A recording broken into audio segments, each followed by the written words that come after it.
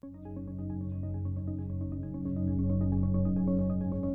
everyone, welcome to Millennium Live. My name is Katie Perry, and today we are joined with a very special guest. We have Prithat Venkatesan, who is the Chief Growth Officer and Head of Digital Solutions and Digital Analytics, my mistake, at Amix. Thank you so much for being here today, Prithat. Thanks, Katie, for inviting me and creating this platform for marketers to collaborate and gain from each other's experiences. Looking forward.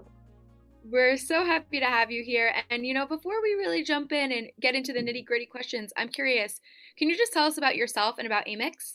Sure. I am Prithat Venkatesan, Chief Growth Officer and one of the partners at Amix Technologies, and I have 25 years of experience in the industry.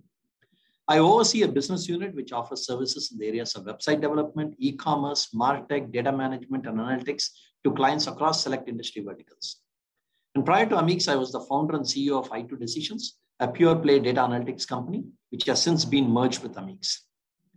About Amix, we are a fast-growing digital transformation agent headquartered in Chicago and delivery center in India.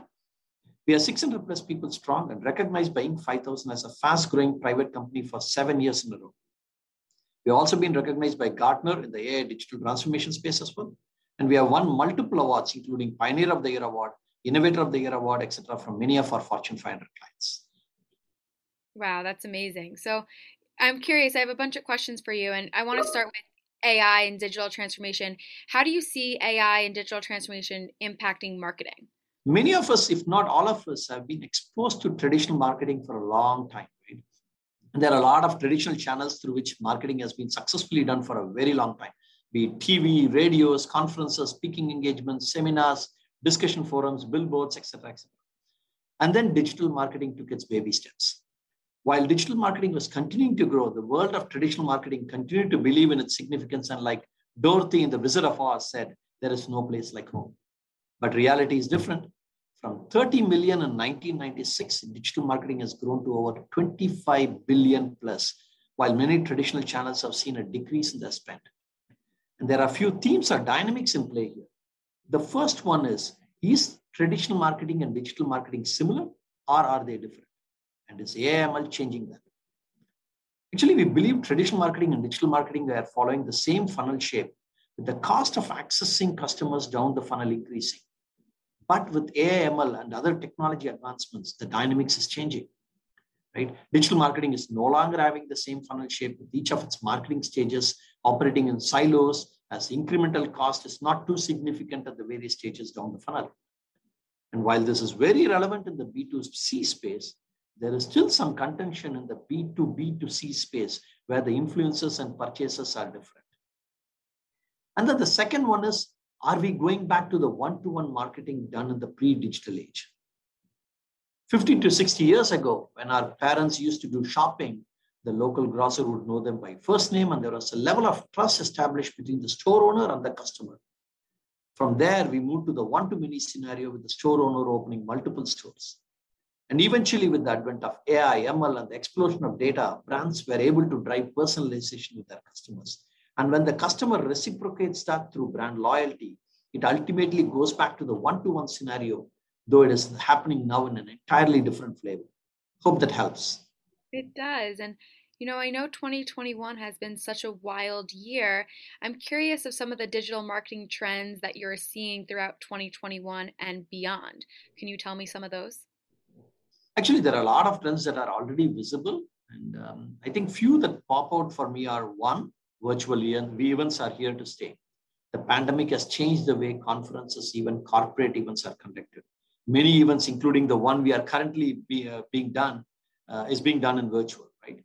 And while we are already experiencing some virtual burnout and expect the physical events to return back later this year or early next year, I don't think virtual events are completely going away. They bring a lot of benefits such as real-time interaction, ability to move across sessions, higher productivity, etc. And hybrid events will probably be the way of the future. Speakers, customers, and event organizers like yourself are already getting used to this new normal. Second, continuation of the digital transformation. More than customers, customer networks are becoming key in today's market. The network behavior influences the customer interaction with the brand and among themselves. Businesses need to rethink customer purchase funnel and devise new marketing strategies. Co-opetition is becoming key. We have fluid industry boundaries. Business partners are becoming competitors. Companies are required to partner with competitors to even survive in the marketplace. Companies are facing competition from an entirely different industry. For example, Salesforce and Google are competing while also partnering. Manufacturers are starting to sell online, competing with their retail and distribution partners. And third, rise of AI ML in marketing is making A/B testing and other forms less relevant.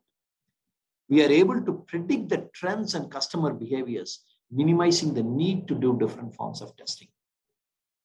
Finally, one of the trends I'm seeing is influencer marketing and short videos are becoming more powerful. It is becoming more important to partner with the right micro and macro influencers. Also, TikTok and Instagram are continuing to move up the popularity scale among all age groups. These are just few of the trends that I am seeing and I'm observing, but I'm looking forward to learning from the fellow marketers and other trends in the coming days. In addition to what you're seeing, I'm curious, what is the impact that you're seeing of the recent Google algorithm change? As we are all aware, Google periodically updates its algorithm. And its recent update is related to the core web vitals around load time, interactivity, and visual stability of the content. And this is greatly affecting the ranking of the customer site on the search results, thus impacting the overall brand experience. For example, I as a brand come up in search results, let's say, but then Google tells that the brand has got slow page speed, and because of that, the customer is not going to click on the search result. Imagine the impact it has on the brand. So this core web vital is becoming a very important thing, and it's greatly affecting the customer experience. So brands have to pay a lot more attention to this than ever before. And what are your observations given your experience with clients across industry verticals? There are a lot of observations. A couple that I can think of right away. One, we need a one-team approach when it comes to digital marketing. There are organizations where we see the SEO, paid media, social media, analytics team, data team, etc., working in silos. While at an operational level, they will be in silos, but at some level, they got to collaborate more to have a single view of the customer and bring synergies. Anyway, from a customer perspective, right, it's one brand that they're interacting with. You need someone or a team of members which can bring these siloed units together, more like a conductor orchestrating a symphony. Another one I see is the shift from 100% dependency on agencies or partners in the past to becoming fully internal. You need a balance of internal and external partners to drive innovation and scale the creation and consumption of data-driven insights about the customer. And just lastly, before we wrap up, I'm curious, who is your typical customer? That's a tough one. Okay. Yeah. We work with all types of customers from small to medium to large enterprise clients. Different types of companies tend to take advantage of Ameek's offerings differently, right? The most successful and value-added partnerships are ones where we see the client has multiple sites, brands, channels, technologies, and multiple markets globally. And these clients tend to take advantage of our processes, solutions, and digital experience platforms to deliver data-driven solutions to their end customers. Well, thank you, Pratap. And this was a wonderful conversation. It was a pleasure having you on. And we look forward to seeing you together in person, hopefully in the future. Thanks again, Katie, for the time and opportunity, and looking forward to an exciting conference in coming days. Thanks for listening. Subscribe to Millennium Live to listen and learn on life and leadership.